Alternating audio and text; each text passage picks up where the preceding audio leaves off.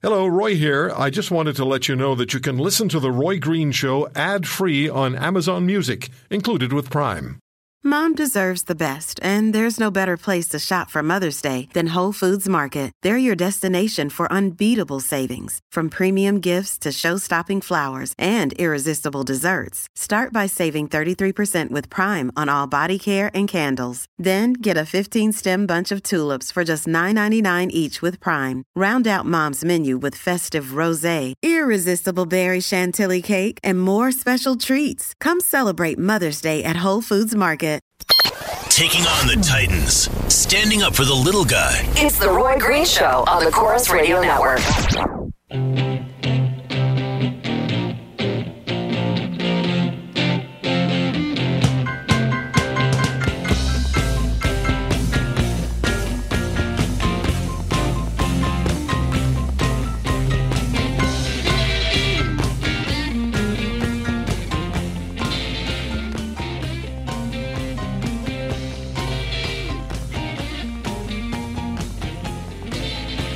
So I'm just looking at emails to Roy at RoyGreenshow.com, and there's a great deal of interest in the issue we're going to be doing on political correctness in the next hour.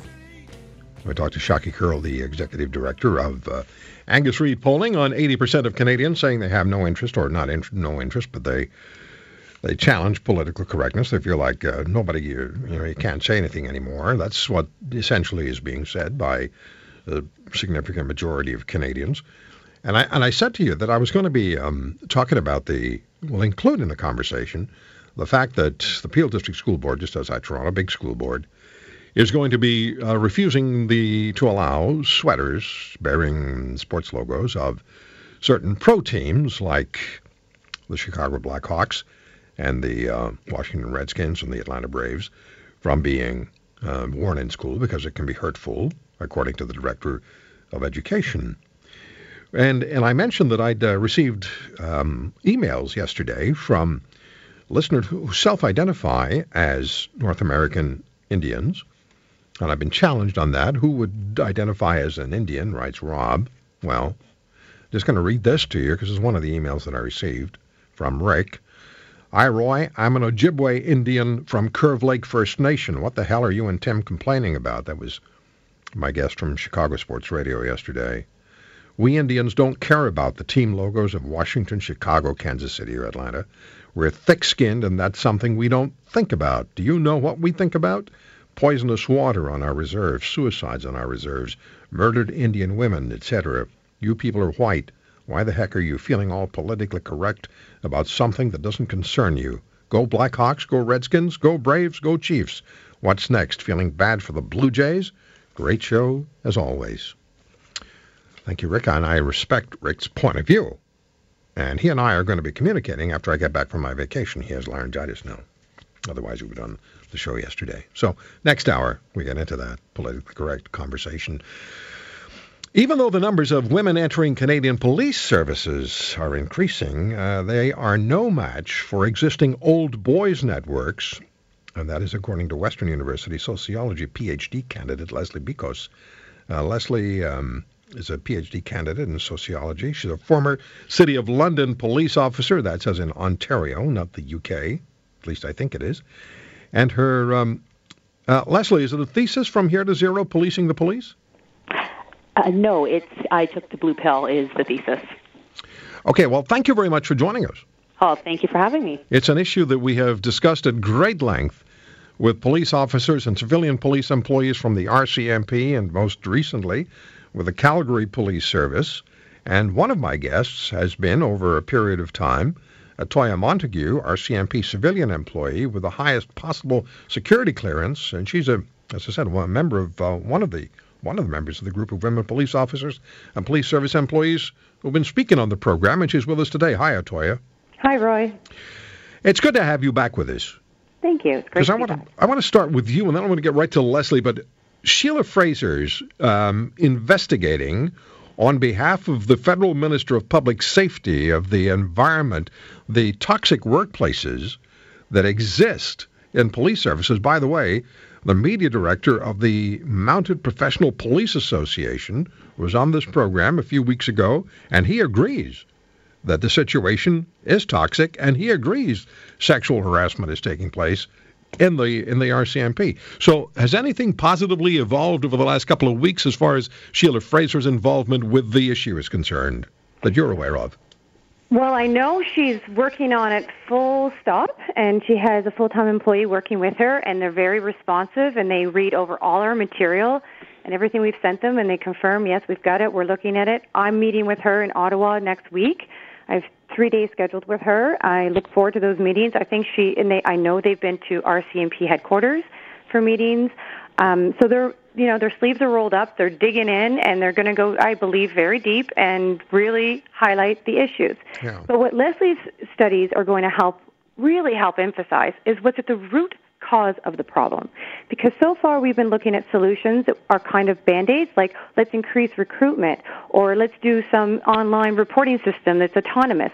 That's not getting to why it's happening, because you can't fix the culture until you really understand what's driving that culture and why policing is lagging so far behind in gender equality and respect in the workplace. Why is it still happening in this day and age? And Leslie's research is pinpointing that and really helping us to understand. And I think that's going to inform Sheila Fraser's review and the other reviews that are underway by the Government of Canada at the moment. Yeah, well, let's get into that a little bit with Leslie. Leslie, so we have the Federal Public Safety Minister, Ralph Goodale, who's been in the business of politics for a long time. He's been, I think, 30 years or so. He's been a member of Parliament. I think he's done a pretty reasonable job as the Public Safety Minister. Now, he's mandated that Sheila Fraser, the former Federal Auditor General, who has a history of being very direct. She's been a guest on my show many times, and you wouldn't want to cross Sheila Fraser because she'll catch you if you try. So he's mandated Sheila Fraser to investigate the toxic workplace. Does your research into the male-female police officer relationship suggest that even an endeavor like this is going to be successful, or is there something more fundamental that's required to begin with? Well, what I'd like to start with is that research in policing in Canada, particularly with female officers, and even more so when it comes to a qualitative style interview, which is what I do. So interviews of the issues from police officers' own mouths and perspectives. That's going to really help inform all of these governmental agencies and people working on things, because we don't have a lot of this research in Canada, hearing from the officers directly about what their issues are, what barriers exist, what they feel the core problem is within their services, and also what seems to be working for them. And we can't discount that. We also need to look if there have been positive changes and if they feel they've been successful. Mm-hmm. So how toxic is the male-female environment in police services across this country, according to the officers you've spoken with? And you've said that you were surprised by how significant the barriers between male and female officers are, I believe. Well, I should point out for this study, I spoke to female officers exclusively. The next leg will include the officer male perspective as well, which is, I think, important because it was a theme that came up with the women I interviewed. They feel that the culture may be more of a problem, the sort of hypermasculinity thing going on, that it may equally negatively affect male officers. And they really felt that I should reach out to males as well. It's not that they believe that the old boys club lives on, and certainly there's gender discrimination, but some of them inquired in their interviews as to whether it was so much gender-related at this point and more just a fundamental issue with the culture and that hypermasculinity that doesn't accept anything outside of that identity. And so they felt that speaking with male officers as well would really highlight the reality of what's going on in this environment. Certainly I was definitely taken back by the issues with some of the how toxic it was, yes. You know, there's something we need to point out here. We're not just talking about people who have a disagreement over who gets the coffee first in the morning and who has access to, the most favored police cruiser. We're talking about an environment where women find themselves bullied, harassed, abused, and we've talked in great detail with women officers about that. And I spoke with a husband and wife police officer team from the Calgary Police Service. She, after 14 years, is considering leaving the force because of the harassment that she experiences. And he's a sergeant in a different division of the CPS, Calgary Police Service, and he has to deal with trying to protect his wife And you hear these stories, and they become particularly difficult to deal with. It's not just after a while. It's not anecdotal, Leslie. There's far too many of them. So, what do the women most want? The ones you spoke with most want to see changed and done. What's most important? Well, they didn't comment on that exclusively, and I'll tell you why. Most of the women I spoke to felt powerless to change the culture. They spoke about just sort of putting their heads down and trying to get through their day-to-day work and ignoring what was going on around them, because the police culture has been very successful about personally and professionally isolating officers who do try to push back. And I think that that's been a very successful movement informally on their behalf to quiet dissent. So a lot of people that I spoke with just said, you know what, I just want to get through my career. They didn't agree with what was happening, but they also felt powerless to change it. And I have to say that since this all broke, this week has been a media whirlwind, and I have heard now from over 60 officers nationwide wanting to participate in this next leg of the study. And I think that speaks to both men and women, and I think that speaks to the real depth of the problem. Well, no question. We've been talking about this for 5 years on this program with RCMP officers, and Atoya's been. You've been on talking to me about this issue for about 2 years now, I think, Atoya. I haven't been, but I only this past year. But my colleagues certainly have been on your show at least that long. Yes, absolutely. When you hear Leslie speak to the issues that she hears from women police officers, this all really corresponds with the concerns you've raised. 100%. Yeah. In fact, you know what I find? It's actually quite healing, because it's validating, for one thing, for women to hear all of this being spoken about in the media. When you're out there going to work every day and suffering in silence, and you hear about these stories from women you've never met, you think, oh, it's not just me, and it depersonalizes the situation. You start to fundamentally realize there's nothing you're doing to bring this on. It's not your fault. It is a culture, and you are helpless to fix it. And all you're doing is showing up to work. It's nothing to do with your personality, has nothing to do with your behavior, has nothing to do with your work ethic or your performance at work, and has everything to do with the culture, which Leslie's seeking to truly grasp and understand with her research. And I find that that's actually not just helpful to understand as a victim, but it's healing, because you can stop that whole, process of beating yourself up. Like, what could I have done to change this? What could I have done to make the outcome better for me so I wouldn't be where I am today? And it helps. It really helps to see this as a proper study and research. And I think the government really needs to pay very close attention to the results of her study and let those help form their decisions moving forward in terms of how do we change this culture once Leslie, and for all. How much interest has the federal government shown in your study? Well, nothing yet, but to be fair, it was just released media-wise a week ago. What I did find interesting, though, is I've only had one administrator in southwestern Ontario, nationwide, reach out to me. He didn't even actually reach out to me. It was just that the CBC had interviewed the chief of Waterloo, and after my interview with them, and I reached out to him on Twitter and said that I thought it was great that he was talking about this and I would like to speak with him. And so far, he's been the only one at an administration level that's even talked about this issue publicly. Are you surprised? No, but I wish it was different. Neither am I.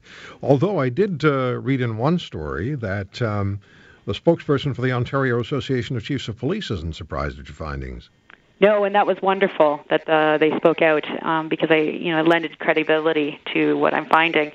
And I mean, at the end of the day, we can't ignore these themes. I mean, these women's stories are true. No. They're from themselves, and they're pointing these things out. And for people who maybe would argue against them, I would counter with, Statistics Canada shows that the numbers of police forces in Canada are still 80% predominantly white men. The numbers don't lie. 12% of women are in senior management positions. That in itself is an issue.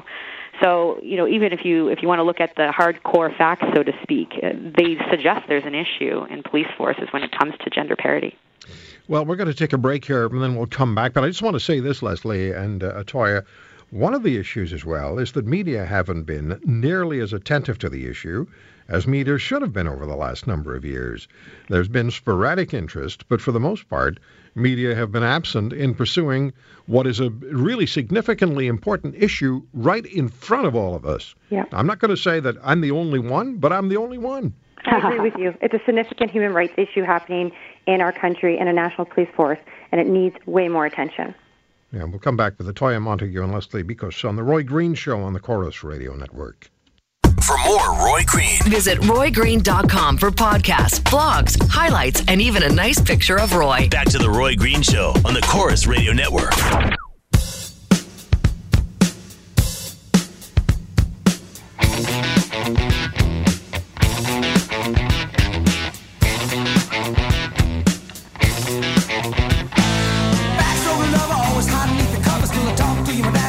You know, when you talk about working in a toxic environment, a police officer, we're talking about that now, women police officers in this country. We're talking about people who are at the other end of the 911 emergency call, right? These are the people who are going to show up when you need them to show up and protect you. And when there is a conflict, when there is a systemic conflict, when there is systemic abuse, when there's a toxic workplace where women officers are sexually harassed and sexually abused. And you can listen back to my interview with the media director for the Canadian Mounted Police Association, or the Mounted Police Association, the RCMP Officers Association, on this show a few weeks ago. He agrees that it takes place, and he points the finger at the leadership of the RCMP. Well, Leslie Bicos is a PhD candidate in sociology at Western University. Her study, Hero to Zero, Policing the Police, has been talked about in this country this week, and it better be talked about in next week and in weeks to come. And I'm sure that Sheila Fraser, when she issues her report, will again generate activity and conversation. But this goes on, and it's gone on for years and years and years. We had a story that we talked about. Latoya was on the program about 2 months ago when we quoted a 1986 Canadian news story where parliamentarians were arguing with each other about sexual harassment in the RCMP. It goes beyond the RCMP, as we're finding out. Leslie, you were a police officer. What about your experience? Just a quick correction, Roy. So Hero to Zero was a thought piece that I wrote. It's an essay. Okay. I Took the Blue Pill is the study.